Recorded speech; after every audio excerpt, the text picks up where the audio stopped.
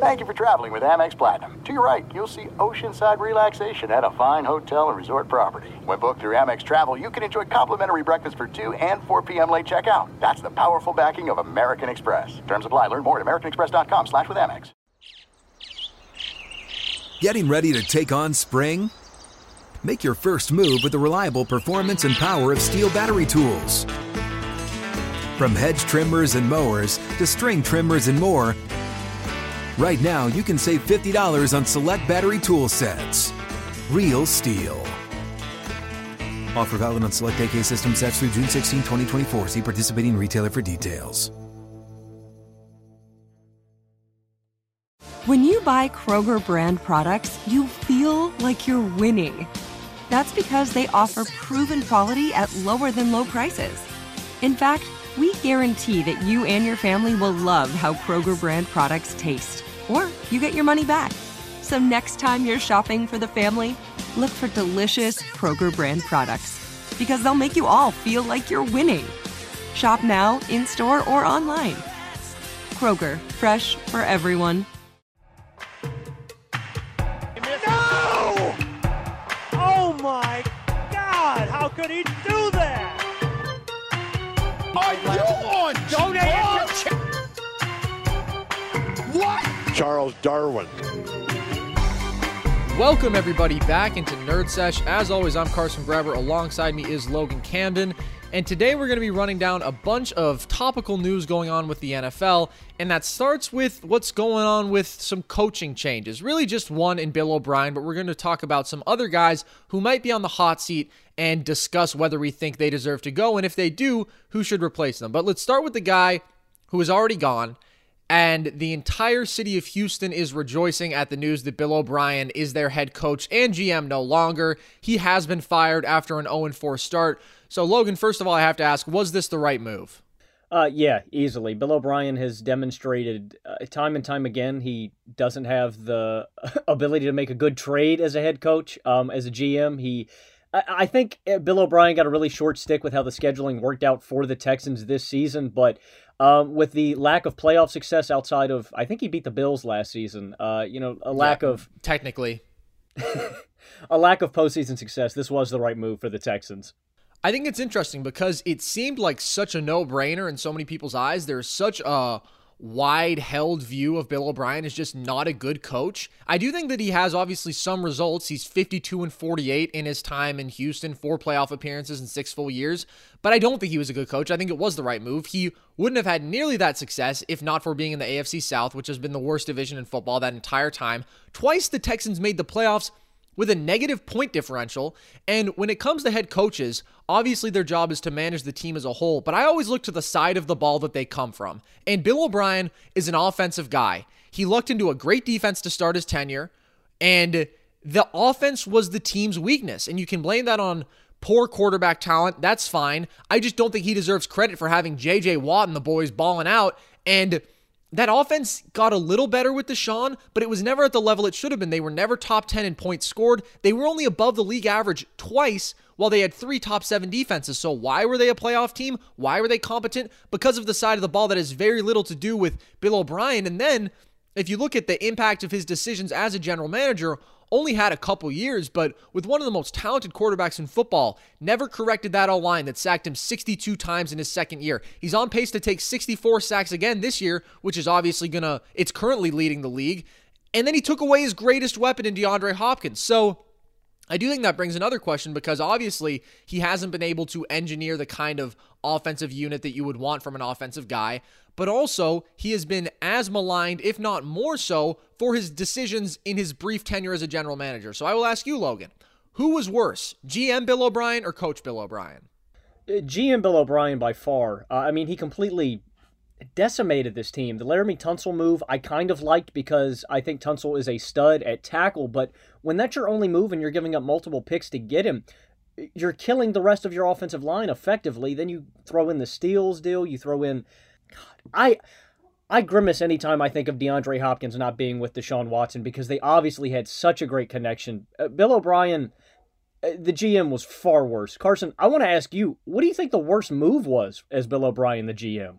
It has to be the D-Hop trade. And I think that was when he lost the faith of the entire city of Houston and became a laughingstock of the entire NFL, because the track record had been building up, but that was the point where it was just like, how could you possibly excuse this?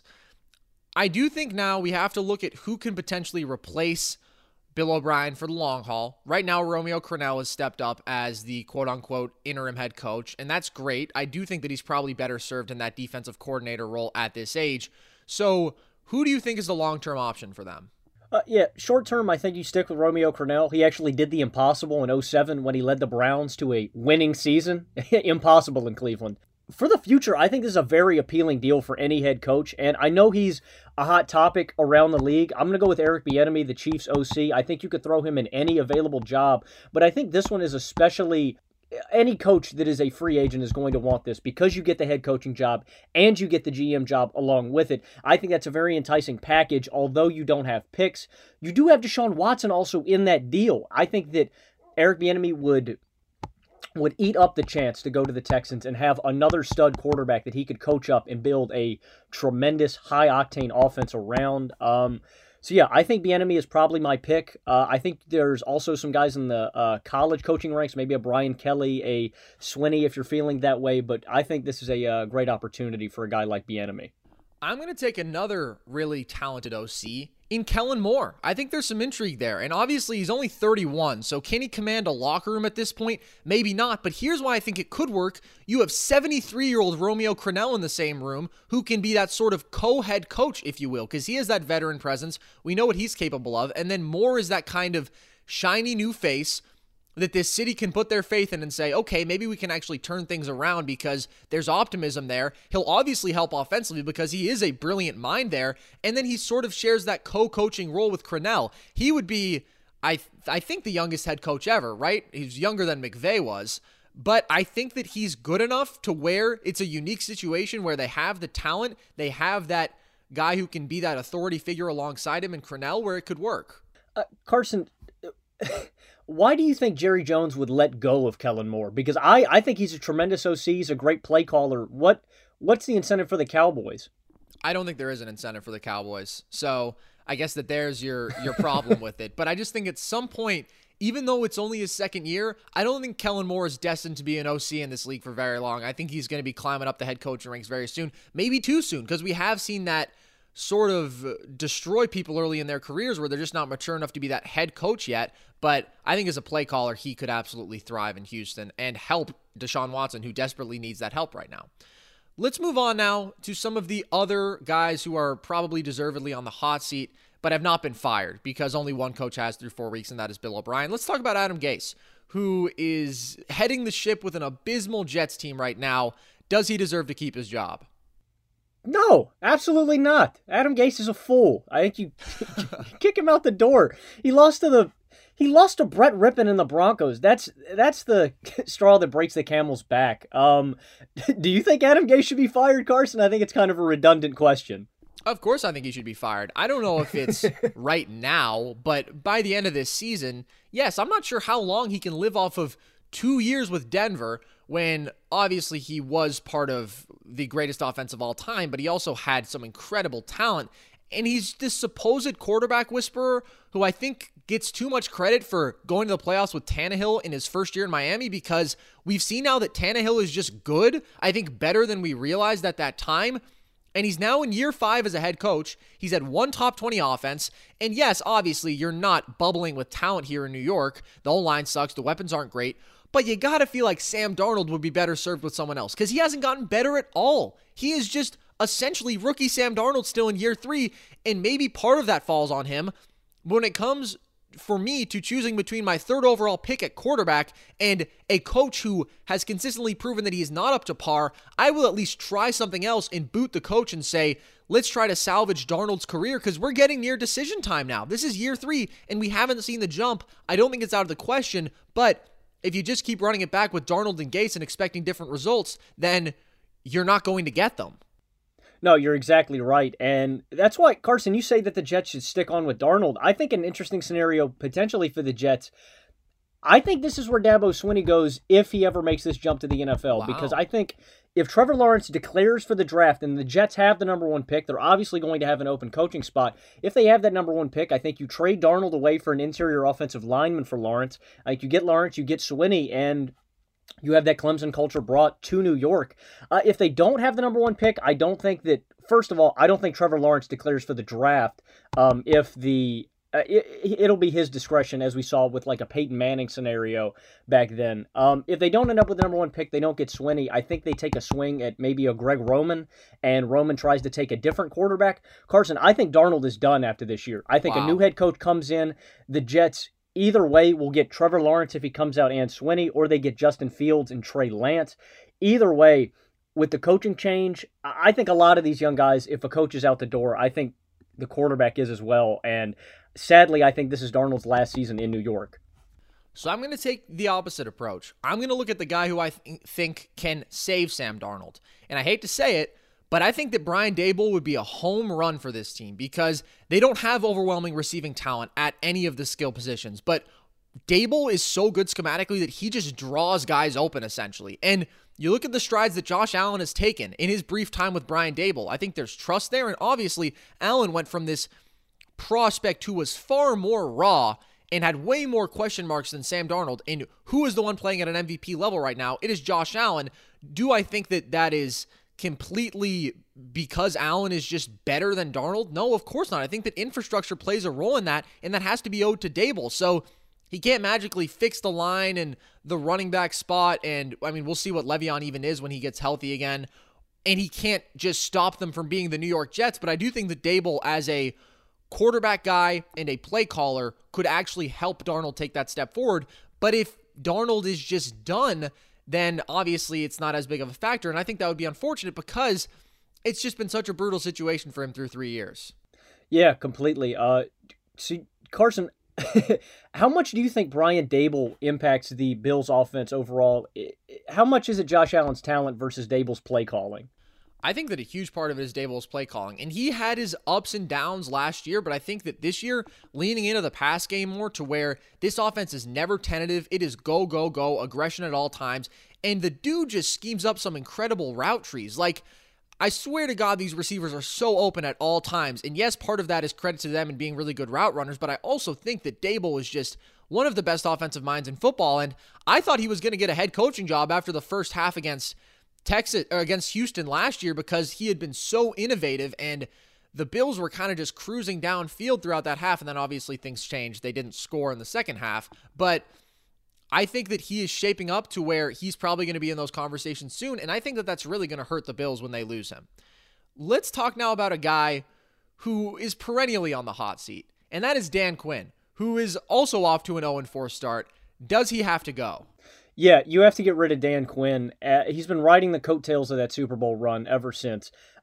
Let me run down some numbers. He's 25-29 since the Super Bowl appearance. He's blown leads in every game this season. I don't want you to give Dan Quinn any credit. He's supposed to be this defensive guy for this Falcons team. He was the Seahawks DC in 2013 and 2014, carried by the talent on this defense, road to the Falcons head coaching job. They had the number one offense in 2016 when they went to the Super Bowl. All that credit went to Dan Quinn. It shouldn't have. The QB coach, Matt LaFleur. Offensive coordinator, Kyle Shanahan. The two smartest young guys in football, and yet Dan Quinn has kept his job because of these young guys. And let me remind you, in 2016, when their defense went to the Super Bowl, behind the tutelage of Dan Quinn and Richard Smith, they were 27th in the NFL. They weren't even a good defensive team behind this defensive-minded head coach. Literally a fluke because of the two best offensive minds in football. I think Dan Quinn is an immediate boot to find another team. You have said everything that I was going to say. He was gifted the most talented secondary probably ever, and you could argue 70s Steelers, but in the Legion of Boom, and they were obviously all-time special with him. They continued to be all-time special without him, didn't really take a step back in any way, and Atlanta has never been a good defensive team. This is a defensive coach. They had Kyle Shanahan were scoring 34 points a game, and then the next year with essentially the same personnel scored 22 points a game. So to be in the third straight year now where you're going to miss the playoffs with this kind of offensive talent, it's just inexcusable. I do think the one complicating factor is it seems like the players really trust him and like him, and we had Julio come out and advocate for him passionately last year. At some point, though, I just think that doesn't matter, and you have to take substantive action and say, this guy has had nothing to do with our success. Our success has been on the offensive end, and he has had nothing to do with that. And right now, we have the worst defense in football, and we haven't been much better than that in recent years. So let me ask you, Logan, who is the guy who steps up as the replacement and the savior of this Falcons team? You picked Brian Daboll as the Jets head coach. I'm taking Brian Daboll for the Falcons, and the reason why is I don't think Daboll leaves a situation like Buffalo. That's why I have trouble taking Eric Bieniemy or Robert. How do you say his last name for the Niners? Saleh. I don't think any of those guys leaves except for extraordinary situations because of the talent that's already in place on those rosters. That's why I think Atlanta fits for Daboll. You get Julio Jones, Russell Gage, Calvin Ridley, Hayden Hurst. I mean, already an electric offense. As you say, he built up some great route trees for the Bills. I can't imagine what he can do in Atlanta with all this exceptional talent and a former MVP quarterback in Matt Ryan. And I don't think there's a need for a defensive overhaul. I just think Dan Quinn's a terrible coach. Grady Jarrett is one of the best interior linemen in football. Deion Jones is a great rangy run stopper and coverage guy. It's just this young secondary that you got to coach up. I think personally Daboll would relish in all this talent in the offense. You would see Atlanta. They're not going to lose that offensive potential. I think there are some serious considerations if Daboll gets that job in Atlanta. The coaching that you need on the defensive end to pick up for the lack of what Dan Quinn has not provided. But I think this job is perfect for a guy like Daboll and all the offensive talent that he would immediately get in Atlanta. I think it'd be a dream job for Daboll. And I think that he would certainly rather have that than the Jets job. The only reason I did look at the Jets is Daboll is a really good quarterback guy as far as developing talent there, and you would have that with Darnold in a way you don't with Matt Ryan. I don't think the Falcons need to do anything all that shiny because I really think the reason that they're struggling is because, in large part, of Dan Quinn and just this defensive unit as a whole. I think you can look internally and go to your offensive coordinator in Dirk Cutter, who maybe didn't have a hugely successful tenure in Tampa as the head guy, but did have success at the college level, has engineered some great offenses, and maybe he's not the long-term solution. At the very least, it's a cover now for a year or two, and obviously you want to win immediately because you have this window with Julio and Matt Ryan and Calvin Ridley in this tremendously talented offense. But I just think you need to look to the defensive side of the ball to correct things, but I don't think you need a defensive head coach anymore. And maybe Dan Quinn would have been more successful with this unit if he had specialized more on that end. What do you think about the Cutter hire? Because he's not a guy who's been a tremendously successful head coach. He's been maligned in some respects in that way. Do you think that would be a mistake? Promoting Cutter to head coach? Yeah. Yeah, I think it would, honestly. Just from what we've seen out of Cutter, honestly, if you're going to promote him, I say you do it this season, fire Dan Quinn, and go ahead and suck this season, earn some draft capital. I don't think Cutter's a guy that I would hire. It'd be like an Adam Gase hire, in my opinion. Interesting. Are you comfortable with him as your OC, though? Yeah, I think so. I mean, he proved that he was capable as an OC. He's not, I feel like still in the NFL to win nowadays, you need that young Shanahan, LaFleur. You need a guy who's going to be thinking ahead of defenses, and Cutter just isn't that. Fair enough. I don't think he's a long-term home run either. I just don't think that the Falcons need as radical of a change as some of these other teams do. So let's move on now to another coach, and Matt Patricia, who is in his third year with the Lions. Not an overwhelming start. What do you think? Is he a goner? Sadly, yes, just because of how Detroit has moved. He has not had immediate success. I think that's Matt Patricia's fault as much as it is Bob Quinn's fault for his drafting. The Lions have not drafted a Pro Bowler since 2013 and Darius Slay and Ezekiel Ansah. The Hawkinson pick in 2019, he looks like a mediocre, average tight end. The Okudah pick could work out, but they just replaced Darius Slay. And in the 2010s, they've drafted three O-linemen in the first round. None of them are Pro Bowl. None of them are starter caliber. So as much as I'd like to blame it all on Matt Patricia, who is 10-25-1 as a head coach, I have to put a little bit of the blame on Bob Quinn. That being said, yeah, I think he's axed, and I think the Lions need to look for a defensive head coach. I'm going to go with Matt Eberflus. He's the linebacker. He's the Colts D coordinator. They've been tremendous this season, and you've seen in the past with these guys who have top-tier defenses, they are immediately snatched up. And while I think you can attribute that to the Colts' defensive prowess, Matt Eberflus at least knows what it is to have this talent on defense, what to look for in the draft, how to scheme up defenses because of how dominant the Colts have been this season, and they need severe help. Under Eberflus, the Colts have the number 1 defense in DVOA, number 2 run defense, 10 sacks. I think Eberflus is one of these out-of-the-box kind of Joe Judge hires, but it's something that the Lions need to do. You don't need an assistant. You need a younger guy who is thinking forward in the NFL. Stop hiring these stopgap guys like, who was that guy earlier? Jim Caldwell, Jim Schwartz. Like, get a young guy, plan for the future, please, Detroit. I hate seeing you lose. That's fair. My thing with Matt Patricia is, even though it's year 3, it kind of feels like year 2 because they were 3-4-1 last year when Stafford got hurt, and then everything went awry and they were 0-8. And I don't love Patricia. I don't necessarily think he's a head coach long-term in this league. I'm not sure he has the personality. I'm not sure he has the clock management, head coach, decision-making abilities. But I'm not going to take a decisive stand until he is at least through this season, or if things are really bad, most of this season, get to week 12 or around there, because I do think this defense should probably be slightly better than it is because they have these New England guys who've come over, and Harmon and Collins and Flowers, talented players, but for the most part, I just look at this roster and I think, and I know that there were expectations for this team. I know that they sort of became a trendy playoff pick and they're not off to that kind of start, but I just don't know how much of that falls on Matt Patricia. I haven't been convinced that he is a guy who deserves the job. He's not someone I would go to battle for, but I also think that he deserves to at least ride out through this year with this team when they're healthy and see what he's capable of then. And we're only through 4 weeks, so I don't think that we can fully count this Lions team out yet, even though they don't look all that promising. Let's talk about a guy who you just mentioned as obviously an off-the-wall hire who was certainly not on many people's radar for a head coaching job, and that is Joe Judge. He's very early into his tenure. Does he deserve to keep this job, or should he be out of there? I think Joe Judge should keep his job just because the Giants need to show that they have confidence in their own hire, and you don't want to ruin him mentally, because if he gets canned after one season where they don't win a lot of games with a very untalented roster, you're going to crush his soul. And it's not really on Judge at this point. They have no O-line. I think the Giants front office made a smart move by drafting Andrew Thomas, and if they can continue to invest capital in here, maybe we see some success out of Saquon and Daniel Jones. But at this point, I can't really blame all of this on Joe Judge. That being said, I am scared for him because of the Giants front office traditionally moving on from guys who don't produce. Shermer, 5-11 and then 4-12, fired after 2 seasons. And then Ben McAdoo actually went 11-5 and then 3-13, and he's fired after 2 seasons. The front office for the Giants has proven time and time again that they need results to keep you on. Coughlin, Fassel, Parcells all needed at least a Super Bowl appearance to stay on as head coach. I want Judge to hang on because I believe in him. I think that he is one of these smart younger guys who is, I think he's a little further along defensively than offensively, but it's too early to fire Joe Judge. This just comes down to basic philosophy for me. Unless it's Freddie Kitchens, I don't think you should be fired after 1 year. And yes, maybe this hire doesn't look like a home run right now. The Giants are an ugly 0-4, scoring 11.8 points per game.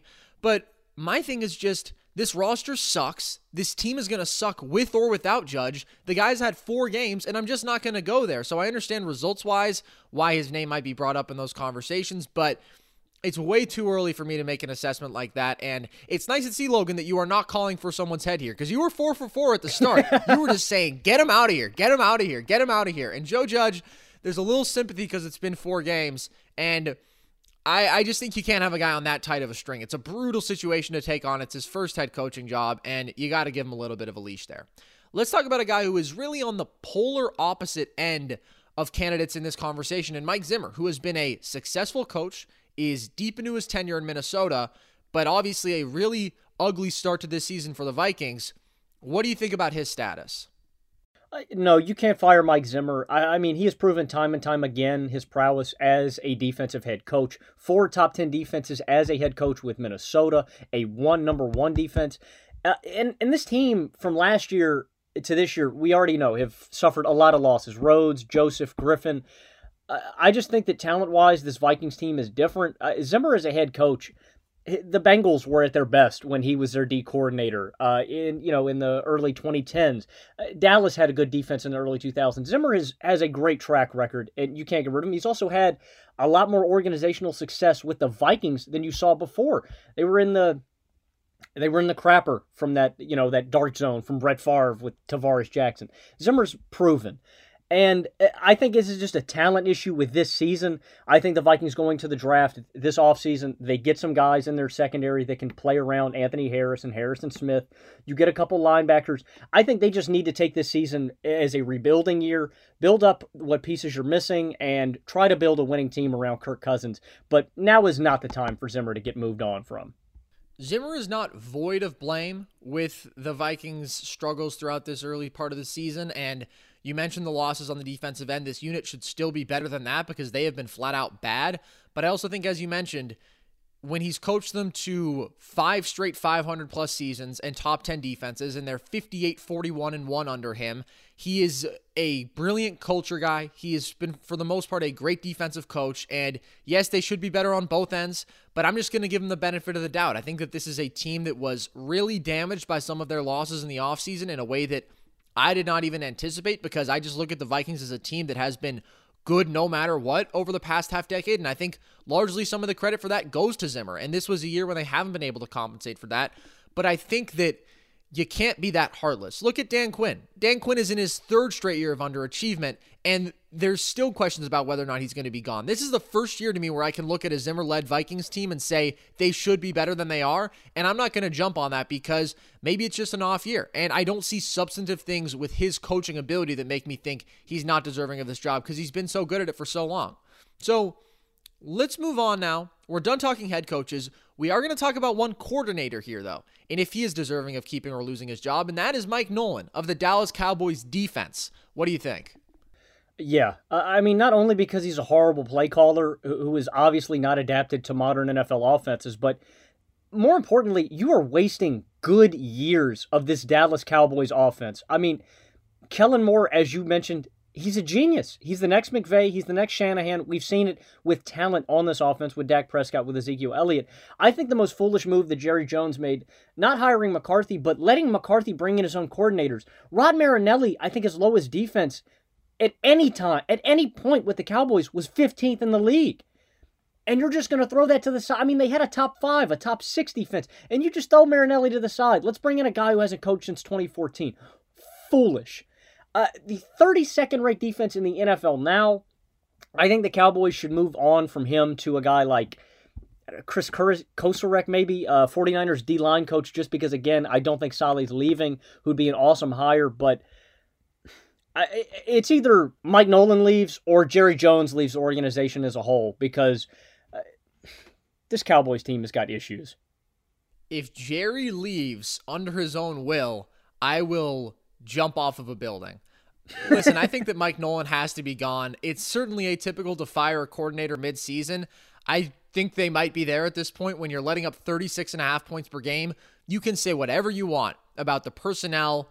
That is inexcusable. And this team should be a 10-plus win squad when you look at the offensive talent, and they are currently an ugly 1-3, and they should be 0-4. And the only reason they are surviving is because Dak is throwing for 400 yards a game, and they have Ezekiel Elliott in the best receiving core in football. It has nothing to do with Mike Nolan, who, frankly, I'm not sure has ever done anything impressive in his entire career coaching and coordinating. Some of these guys just stick around because I think that they know somebody, and they've done this job before, so then people are like, oh, he's been a defensive coordinator before. Yeah, but not a very good one. So I don't think that he's a guy who deserves the benefit of the doubt here. He's like 50, and he's been around the league for a long time, and he's never been great at this. So bye-bye Mike Nolan. Promote internally whoever is next in line, in your opinion, for this defensive job. And then after this year, probably look completely out of the house. Maybe bring back Marinelli if you can, because it kind of reminds me of with the Rockets. Oh, what was that guy's name? Their specialist who they had who coached that unit up to where they were a top 10 defense, and then he was gone, and then that defense fell off. For the Cowboys, it's kind of the same thing. They have that remarkable offense. They just need to be solid defensively, and they had that guy, and they no longer have that guy. So that's enough on the coaching circle. Let's talk about some quarterbacks who are in the same position as far as their jobs are up in the air, and the first one is Dwayne Haskins, who has been benched now for Kyle Allen in a move that I think caught some of us off guard. What are your thoughts on that? You know, I love Ron Rivera. I think he's a great defensive mind. He's a great coach that you can cheer for, but this is a horrible decision. It's coming after Dwayne Haskins has his arguably, best game of the season versus the fourth best defense in the NFL. He didn't turn the ball over. He ran in a touchdown. He completed 71% of his passes, 314 yards, his best passer rating this season. And I know he wasn't slinging the ball downfield. A lot of his yardage came by Antonio Gibson just getting out of the backfield. Again, the Ravens are a top 5 defense in football. And while we're on weapons, for Washington, Terry McLaurin and Dwayne Haskins clearly have a great connection on the field from their Ohio State days. I can't get through my mind why you would take a budding quarterback who I have confidence in, and you turn it over to a third-year guy who had 16 picks and 13 fumbles last season. I was a Kyle Allen supporter. I liked what I saw in Carolina. He completed some tough balls, but when you're turning the ball over like that, it just doesn't make any sense to me why he has given up on Haskins this early, and this could potentially derail Haskins' career and his confidence. I love Riverboat Ron, but this is a bad gamble. Here's my thinking, and why I think that this decision makes some modicum of sense. Because all the reports are that it has been driven by problematic work habits and a lack of effort and focus from Dwayne Haskins once he got that starting job locked up. And that, to me, is a huge red flag, because when you are in the NFL, you forfeit your right to the job when you don't work hard, even if you are slightly better than the alternative. So under normal circumstances, do I believe in a first-round quarterback being pulled after 11 career starts on a bad team without a great alternative? Of course not. But I think that this may be an exception, because Haskins is a guy who has talent. He hasn't been great. He also hasn't been abysmal. And I think that this is the kind of move that is hopefully going to get him back on track, because Allen is not going to keep this job in a convincing way. He obviously had a great first few weeks in Carolina, and then it all crumbled. I think that he's a guy who does not perform well under pressure. He's a turnover machine. He gets flustered, and I think that this is kind of just a message to get Haskins back on track, and I don't think that it lasts, because I think we're going to see a couple ugly weeks of Kyle Allen, and then it's going to be, all right, Dwayne, will you come back and start for us again? We need at least some sense of hope, and Kyle Allen is not bringing us. So what, you think this is more to light a fire under Haskins more over anything? Kind of. I think when you have a guy who is in his second year and hasn't been great and feels entitled to not have to work hard for his job, you got to do something there, because it's do or die time with these young guys. We see quarterbacks are defined so early in their careers by the situations that they are brought into, by their approach, by their work ethic, by their mentality. Look at Josh Rosen. If you're going to point at something that has stood out about him as far as a flaw, it was arrogance from the start. It was entitlement. And where is he now? He's bouncing around on practice squads. So I think you got to catch that stuff early, and Ron Rivera is a strong NFL head coach. He's a culture guy. He's aware of these things, and I don't think this is a football decision as much as it is a personal human decision. Okay, so based off that, you would agree in saying that Kyle Allen does not give this Redskins team the best chance to win? Definitely not. Then that's why I don't understand it is, honestly, Carson, in this bad a division, the Redskins aren't that far off from being able to compete. This defense is okay. I think that I don't think they're nearly as talented as the Cowboys, but I think if you put Haskins out there, maybe some magic happens and maybe you luck into competing for the NFC East with 3 or 4 weeks to go. But Kyle Allen, to me, just sinks your ship completely. Long term, it's pretty hard for me to see Washington actually competing. It's been an ugly 4 weeks defensively from the Cowboys, but they just have such a different level of firepower, and to me, they're on different spectrums of the 1-3 standings.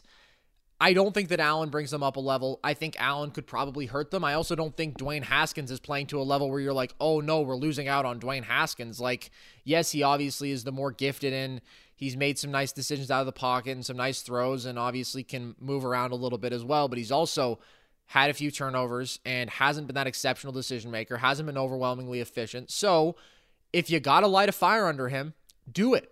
And I trust Ron Rivera in that respect.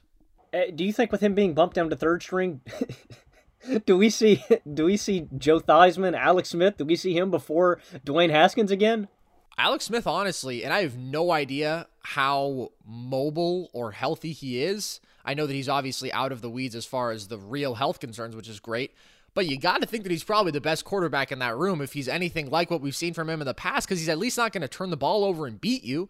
And which is so interesting because he was that wild gunslinger early in his career, and then he just completely flipped the polar opposite.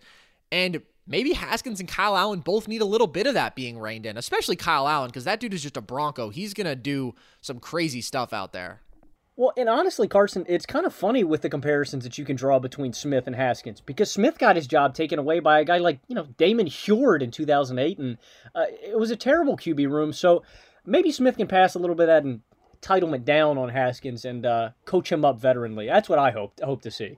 And I just hope that we see Dwayne Haskins have a solid career, because obviously it's a tumultuous start. He was not brought into a good situation, and now I think that he has a head coach who, in his own way, at least from my perspective, seems like he's looking out for him and trying to do what's best for him long term. Let's talk about another young guy who is on the flip side of this, in that he is gunning for a job and might deserve it at this point, and that is Tua Tagovailoa and the Miami Dolphins. Fitzpatrick has been starting, hasn't exactly been very convincing. Who do you think deserves that job at this point? I think the Dolphins are going to keep Ryan Fitzpatrick in the role just because, honestly, I think if I was the Dolphins staff, I think they're coaching Tua up for next season, because this Dolphins team isn't far off. I think they're a pretty decent squad. Only a 10-point loss to a Patriots team. Their offense turned the ball over 3 times. 3-point loss to the Bills, although that game was less close than the box score suggests with their late score. And then they dropped 31 points in a blowout to the Jags. I don't think Fitzpatrick's job is in jeopardy anytime soon. I think they're planning on Fitzpatrick just coaching and bringing him up, getting Tua accustomed to the game and what that regimen is like in the NFL. But honestly, like I said, Carson, I don't think this team is far off. I think if their schedule wasn't so hard, I would genuinely pick this team to make the playoffs, but they've got the Niners, Rams, Cardinals, Chiefs, Patriots, Raiders, Bills, all probably going to be losses. So I don't think they turn to Tua unless Fitzpatrick gets hurt. But hear me out. This offensive line is ready to go. A lefty quarterback on their right side. Jesse Davis has not allowed a single sack. He has not taken a single penalty. He has played every single snap for this offense.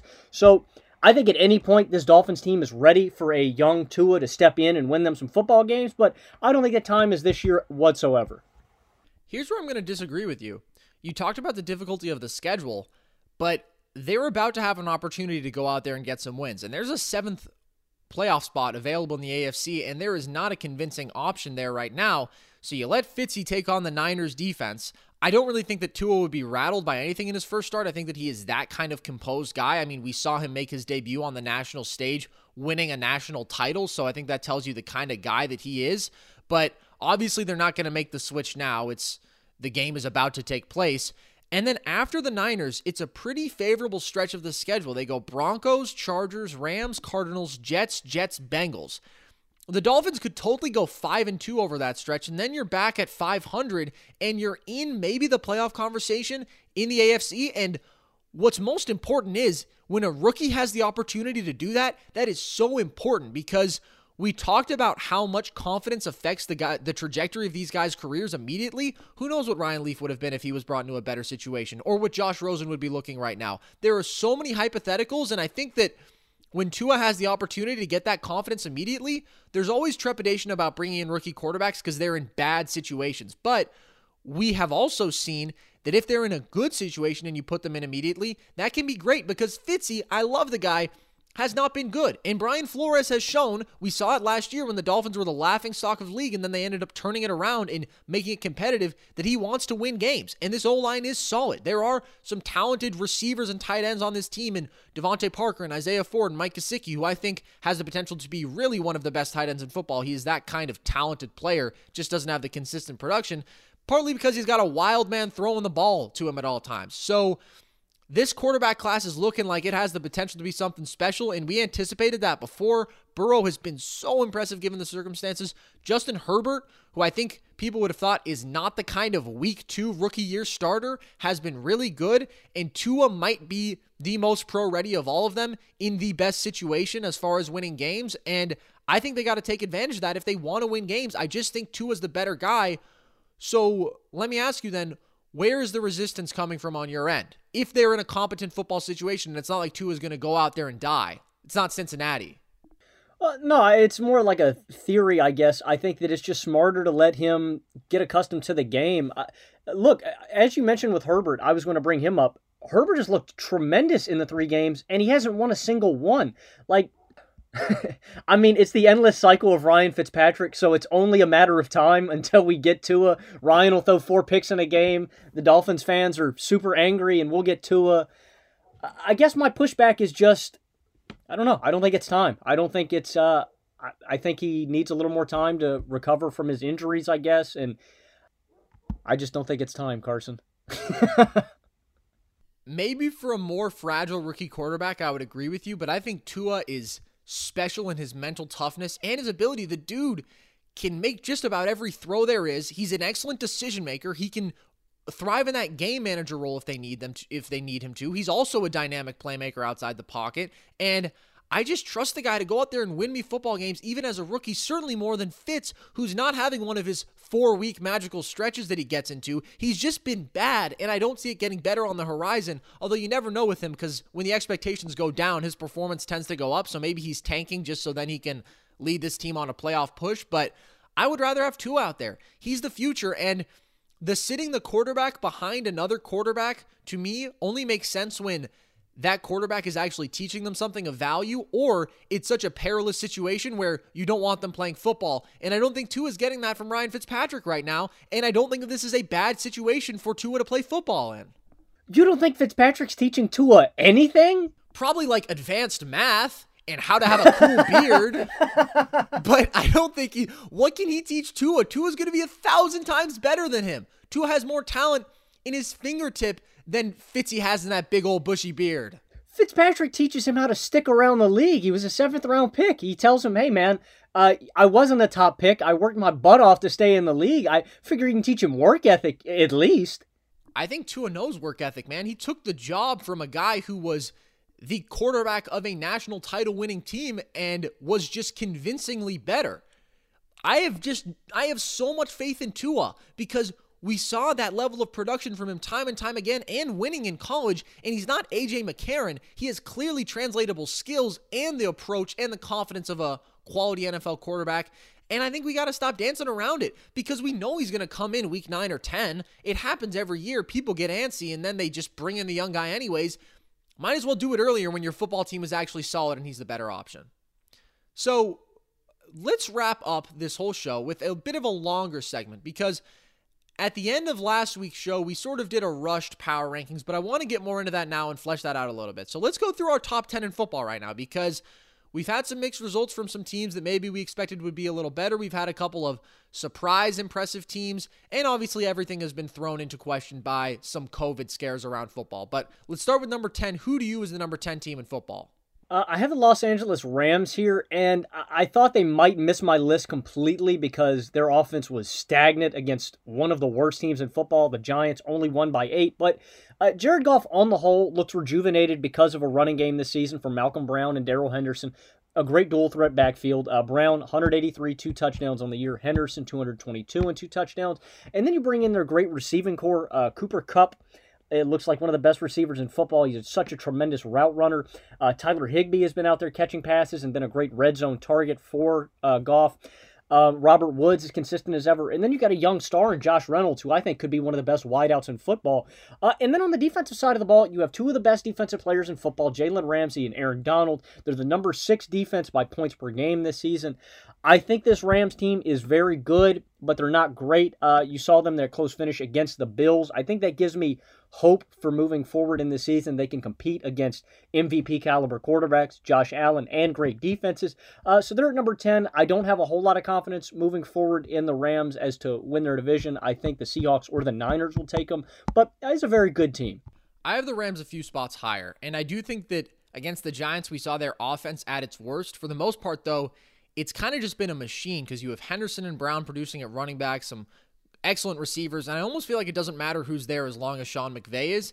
And then to me, the decisive factor on the other end is I think they have one of the best pass rushers in football, and their 3 wins thus far versus the NFC East. They have another one coming probably in Washington in week 5, but they've also been convincing wins for the most part, and I do think this is a good Rams team. My number 10 is the New Orleans Saints, who maybe should be higher up long-term. The performance obviously hasn't quite been there because they're only 2-2, but when I look at this team offensively, they are still the cream of the crop. Breeze maybe doesn't have the same arm strength he used to, but is controlling games. And a huge part of that is owed to Alvin Kamara, who is unstoppable and is basically catching every ball in the backfield and is still taking it for 10 plus yards every time. The dude is just an automatic first down. And it's interesting to me that he had that down rushing season last year. Obviously, he's always a receiving weapon, but we've seen him kick that efficiency right back up rushing the ball. Receiving, he is as dynamic a threat as any running back in football, and I think that includes Christian McCaffrey at this point. I do wonder about this defense, though, because they're letting up 31 a game. They haven't really convincingly put a stop to anyone yet, so I certainly trust Breeze and company enough to have them in here because they're going to put up points on you no matter what. But I do think we've seen them struggle against some of the better offenses in football, and I don't know if that defense holds up in the same way that it did over their past couple 13-3 seasons. Yeah, I left the Saints off my list. I haven't liked enough out of what I've seen out of their defense, and Drew Brees' arm is concerning. I just think they're a lot better teams, and we've seen produce over the first few weeks. So let's get on to one of those better teams then. Who do you have at 9? I have the New England Patriots, and I think the Patriots have certainly played better than the 9th best team in football. I think they could be top 5, honestly, if the refs had officiated fairly against Kansas City. That was a bogus fumble call that should have been a TD for New England. And had Cam Newton been healthy, I have full confidence that the Patriots take out the Chiefs. That being said, Carson, you came on here and said that this defense has regressed. I don't think they have regressed significantly, as you may have suggested. Mostly because they still have the best weapon on their team, and that's the greatest coach of all time, Bill Belichick. He still knows how to scheme against guys. He schemed against Mahomes, running a little bit more of, that DE edge contain and dropping guys into zones a little more cleverly. Right now, they have the 8th ranked defense in football, 9th in opponents' yards per game, and they're 2nd in the NFL in takeaways, 8 total. They have not been the best at holding on to the football, 3 fumbles and 5 interceptions, but we've seen this offense with a fully healthy Cam Newton, and they're dangerous. They pounded the Raiders, lost to the Seahawks on the last play of the game. I think the Patriots are an easy playoff team and a potential upset in the playoffs if they have got former MVP Cam Newton. Here's my thing with the Pats. When I say the defense has dropped off, I still think it's a very good defense, but they let up 14 points a game last year. The reason they were such a good team is because they had genuinely one of the best defenses of all time, and now they're allowing 23 a game, and that's good, obviously. They're a talented unit, but I think we'll see what they're capable of offensively with Cam out there consistently because they did have a pretty great defensive showing against the Chiefs, holding them to 26 and making them work for a lot of those points. At the same time, they were incompetent offensively because of who they were trotting out at quarterback without Cam. So we'll see if they can recover in that respect. They are not on my list as of now, but I do think that if that result over the Seahawks flips and if they have Cam against the Chiefs and that's a more competitive game, then I might be thinking about this team in a different light. Right now, I just don't think the defense can single-handedly carry them like they did last year, and I need to see consistently Cam out there and producing at a high level. My number 9 is the team that Tom Brady jumped ship to, and that is the Tampa Bay Buccaneers, who are obviously coming off of a brutal loss last night against the Chicago Bears, but I'm just convinced by this offense. I think that the weapons are completely there. Brady continues to not regress and just sustain the level of play that he's been at recently. The defense is playing well. Ronald Jones has been pretty consistently productive at running back for them. In the 1 week when he wasn't, Fournette was outstanding, so the run game has been good overall. And I look at some of the stretches we've seen from them offensively when everything is clicking, like in the second half versus the Chargers, when they just looked unstoppable. They also blew out the Broncos and Panthers with really good performances on both ends of the ball. And the offense sputtered a little bit more against the Bears, and they probably should have won that game talent-wise. They didn't. I just don't think that knocks them out of this conversation to me. I still think they're a better team than the Bears, for example, because I have so much more faith in this offense, and that's kind of where I fall on them. Let's move on. Who do you have at number 8? I also have the Buccaneers here at 8, and I was asleep on their defense, Carson. I did not have nearly as much confidence as I should have. This pass rush is great. JPP, Sue. Vita Vea has been one of the best interior D linemen in football this season. He's a guy you need to watch tape on. Devin White and Levante David, potentially the best inside linebacking duo in football as well, at least run stopping and pure tackling. Antoine Woodfield Jr. has been tremendous on the backside. I have a lot more confidence in this defense than I used to. Offensively, I had them at 8 just because, I don't know, this offensive line looked really bad against the Bears, and I mean, that's a tough assignment for any young O-line, Khalil Mack and Akeem Hicks, but from what I've seen out of Brady, there's been no regression. He's still got a great connection with Mike Evans, Godwin, and Scotty Miller. I think that their defense is really solid. That's where their strengths lie. The Bears game was just so concerning with their offensive line. They looked just out of sync. Brady got flustered, but I don't expect that continuing. I expect the O-line and Brady to have a little more cohesion as the season moves along, just because they played longer together. But this is a very good team.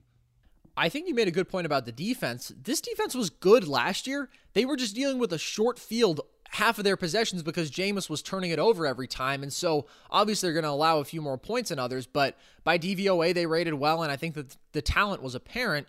Speaking of great defenses, my number 8 is the best defense in football right now. And I don't think that they sustain that level, but I have the Indianapolis Colts, who I picked to win the division. I'm feeling great about that pick right now because since a not great week 1 showing versus the Jags when they let up 27. They have since then let up 29 points in 3 weeks with 7 takeaways. And you can argue that takeaways aren't sustainable, but this secondary is doing something else right now. And Rivers has been okay. The offense is just okay. But I think when you talk about a 3-level defense, the linebacking core is excellent. The secondary is great. The pass rush is formidable. I just think they're a top 5 defense in football. And even if they don't sustain this level of turnovers and scores off turnovers, because they've had a couple of defensive touchdowns, I still think it's a tremendous strength for this team. And I think that Rivers can kind of only go up because obviously last year he was not very good, but he's sort of playing at that level right now. And if we can get even a slice of 2 years ago Phillip Rivers, which maybe he just doesn't have that anymore because we haven't seen it now for 20 weeks, but if he can summon that up a little bit, he's not in a position like last year where he had to force the issue as much. He can do a little bit more game managing, and then all they need is a big drive or two from him for the most part, and that can put them over the top because they're not letting teams score more than 15 points right now. And I think they're really good. I think that they are convincingly the best team in the AFC South, in my opinion. Yeah, I've changed my mind, Carson. You've sold me enough on them. I have the Colts at 7 in my power rankings. I'm picking them to take the AFC South now just because the AFC South stinks and the Titans may not even finish the season. As much as I hate putting the Bucs and Brady at 8, I hate putting Phillip Rivers even higher. As you said, though, seriously, the Colts may have the best defense in football. Number 1 in opponent yards per game, in opponent pass yards per game, 4th in opponent rushing yards per game, and 1st in opponent points per game. I mean, they swept the table. And Xavier Rhodes is only allowing 50% completion on targets in his direction. He's also got 2 picks and 5 pass deflections.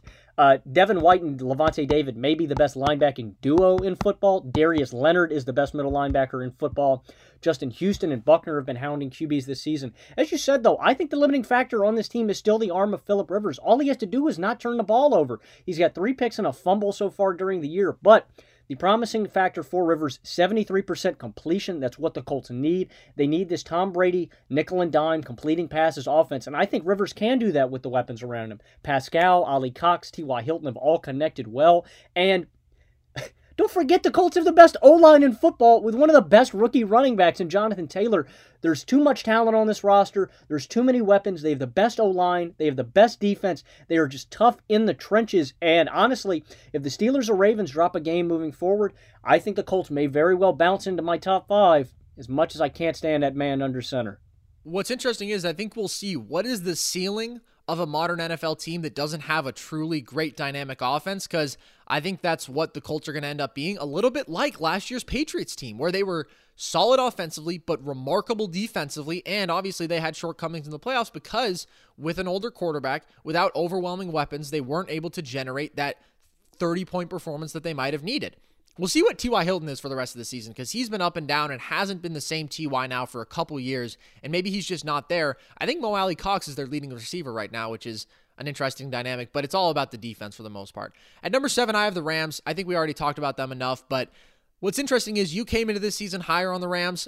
I was a little bit more skeptical. I was like, where have they really improved from last year? And I think the answer is just defensively for the most part. And I also think that this offense is always going to be solid no matter what. As long as you have Goff and Woods and Kupp, you can kind of put in whoever at running back. And yes, they're not going to be the Rams of old, because Gurley was that kind of running back who truly did affect the game, and there's not many of them, but he was that special because of his versatility as a receiver too, and they don't have that anymore. Let's move on into your number 6. Who do you have? I have the Baltimore Ravens here. I think people overreacted majorly to the Chiefs game. The Ravens are still the team we thought they were. They're a get-the-lead in ball control team. There's nothing wrong with that. This defense is still elite despite what Pat Mahomes did to it. I want to remind everyone that a 3-1 Browns team that is now hitting their stride offensively scored 6 points against them. I mean, come on. Patrick Queen has been absolutely outstanding at middle linebacker for this team. He's been hounding running backs. Chuck Clark at safety is such a great tackler. Marlon Humphrey's an elite corner. I mean, the Chiefs showed us the blueprint, and I think the Chiefs are probably one of the only teams that can do that to the Ravens because of who they have on the D-line, Frank Clark and Chris Jones. So I don't think many teams can do this to the Ravens, but they've still got the MVP. Like, don't sell on the Ravens. They're still a tremendous team. They're still going to be a top 3 seed in the AFC. I hope this doesn't upset you, Logan, but I have the Steelers at number 6, one spot behind the Baltimore Ravens. And I think the Steelers have been great. They haven't really beaten anyone worth anything yet, and they haven't been maybe explosive on offense, but they're clearly talented there. I think this defense may be the best in the league. I also think the Ravens defense may be the best in the league. And the Steelers are going to put up points. They're obviously going to wreak havoc with that pass rush. There's too many weapons. There's a good line, and they're a really solid all-around football team. The reason I have the Ravens at 5, one spot higher, is there's just talent everywhere on this defense, and they have suffocated everyone but the Chiefs.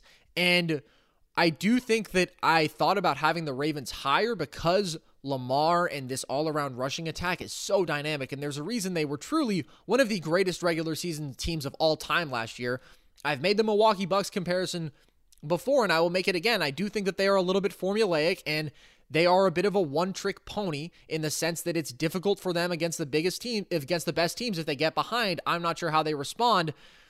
So it may be stupid, but I do trust some other quarterbacks more than Lamar, and I do think that a great offense is more valuable than a great defense, and the offenses that I have above the Ravens, I trust a little bit more. At the same time, I just think they're a slightly better team offensively than the Steelers, and maybe defensively as well. As crazy as that is to say, the Steelers are so incredible on that end, but the Ravens are right there. They were last year, and it was their defense that stepped up more in the biggest moments than their offense, and I would not be surprised if that was the case again this year.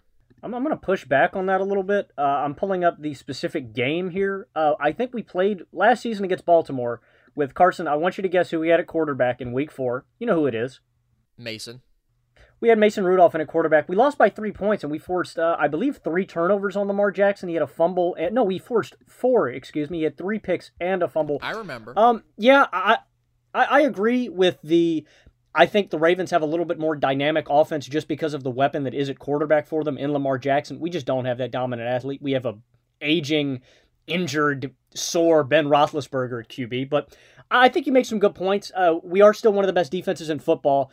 I would love to have some new info on this team after we absolutely destroyed the Titans, but obviously we don't because coronavirus. I just think that for the Steelers, I don't think any other team can offer the amount of defensive superpower that we have. I mean, we have 7 Pro Bowl caliber players in our defense. Devin Bush, Minkah Fitzpatrick, Joe Hayden, Bud Dupree, Cam Hayward, Stephon Tuitt, and TJ Watt.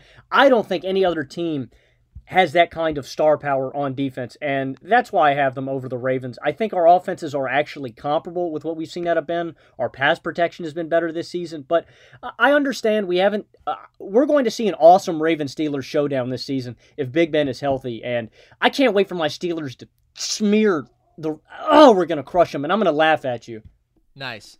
My thing is just, if the Ravens hadn't played the Chiefs, they would have obliterated the 3 teams that they have played thus far in a way that the Steelers haven't. And I do think it matters that this team was 14-2 and scored 33 points a game last year. So do you have the Steelers at 5 then? So let's move a little quicker through the top 4. We're going to have the same group of teams. Who do you have in that 4th spot?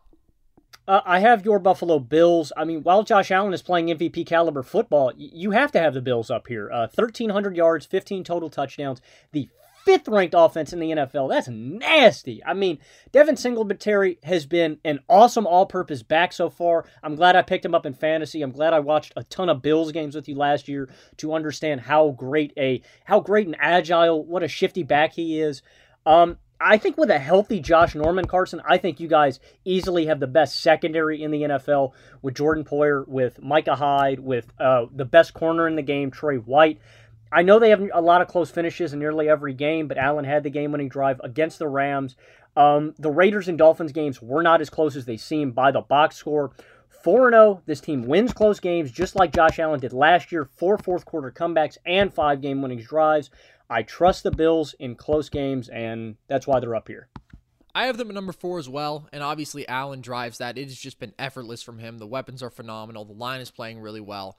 The only reason I don't have them higher is I don't think this defense is quite as good as last year's. Even though it retains most of the same personnel, I feel like the secondary hasn't been quite as airtight, and I think that Hyatt and Poyer have been maybe the best safety tandem in football, or at least in that conversation for the past few years. I think we've seen a little slippage there. Trey, through 4 weeks, hasn't quite been as dominant, and he's still obviously elite, but they've never had that signature pass rusher. They've never been defined by that. It's been a great team defense on all 3 levels, and I still think that it's a good unit for sure. I'm just not sure it's the second scoring defense caliber unit like last year's was, and maybe they get there, but I just don't feel like they're quite there right now. You mentioned the lack of a dominant pass rusher. Do you think the Bills are seriously limited as we get into crunch time, as they play good quarterbacks and great teams? Do you think they need it to win a Super Bowl or, get to a conference championship? Maybe they do. But I do think that this defense was able to survive and be elite without it last year, and we'll see if they're able to sustain that. Let's get real quick through the top 3. Who do you have third?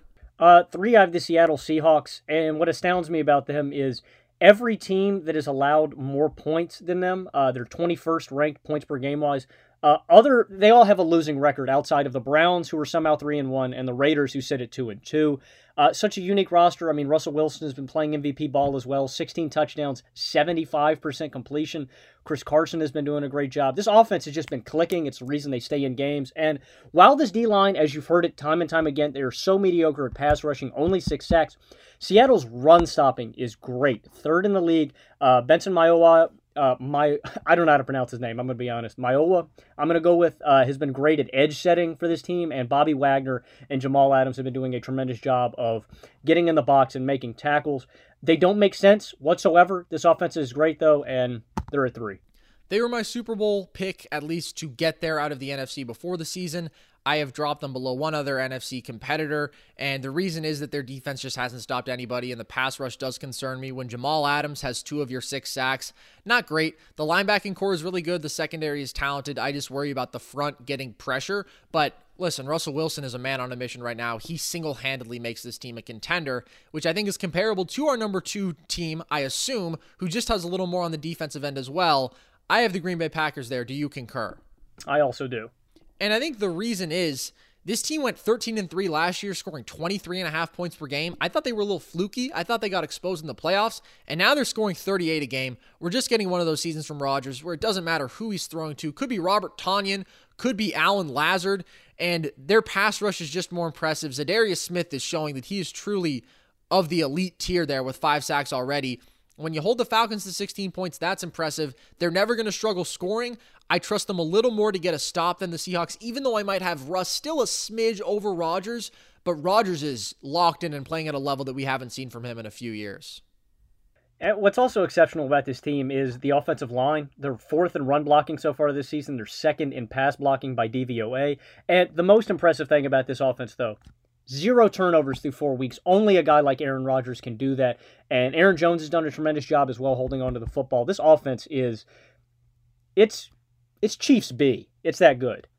Number 1, we have the Chiefs. I don't think we need to discuss that, and since we are running low on time, we won't. No one can compete with them right now. They have the greatest quarterback talent of all time. Sorry, Aaron, you have been surpassed. So that's going to do it for us here today on Nerd Sesh. We are coming out with content. As always, follow us on Twitter at nerd_sesh. We came out with an NBA pod earlier this week. We're coming out with a sports history pod shortly after this one will air live on Blaze Radio, and you are listening to Blaze Radio on blazeradioonline.com. I've been Carson Breber. Alongside me was Logan Camden. Hope you've enjoyed.